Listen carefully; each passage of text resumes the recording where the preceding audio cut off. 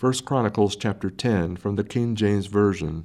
Now the Philistines fought against Israel, and the men of Israel fled from before the Philistines, and fell down slain in Mount Gilboa.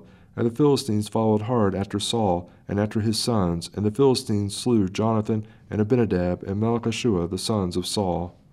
And the battle went sore against Saul, and the archers hit him, and he was wounded of the archers. Then said Saul to his armor-bearer, Draw thy sword, and thrust me through therewith, lest these uncircumcised come and abuse me.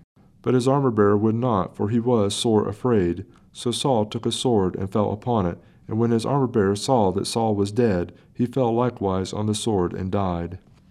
So Saul died, and his 3 sons, and all his house died together. And when all the men of Israel that were in the valley saw that they fled, and that Saul and his sons were dead, then they forsook their cities and fled, and the Philistines came and dwelt in them. And it came to pass on the morrow, when the Philistines came to strip the slain, that they found Saul and his sons fallen in Mount Gilboa.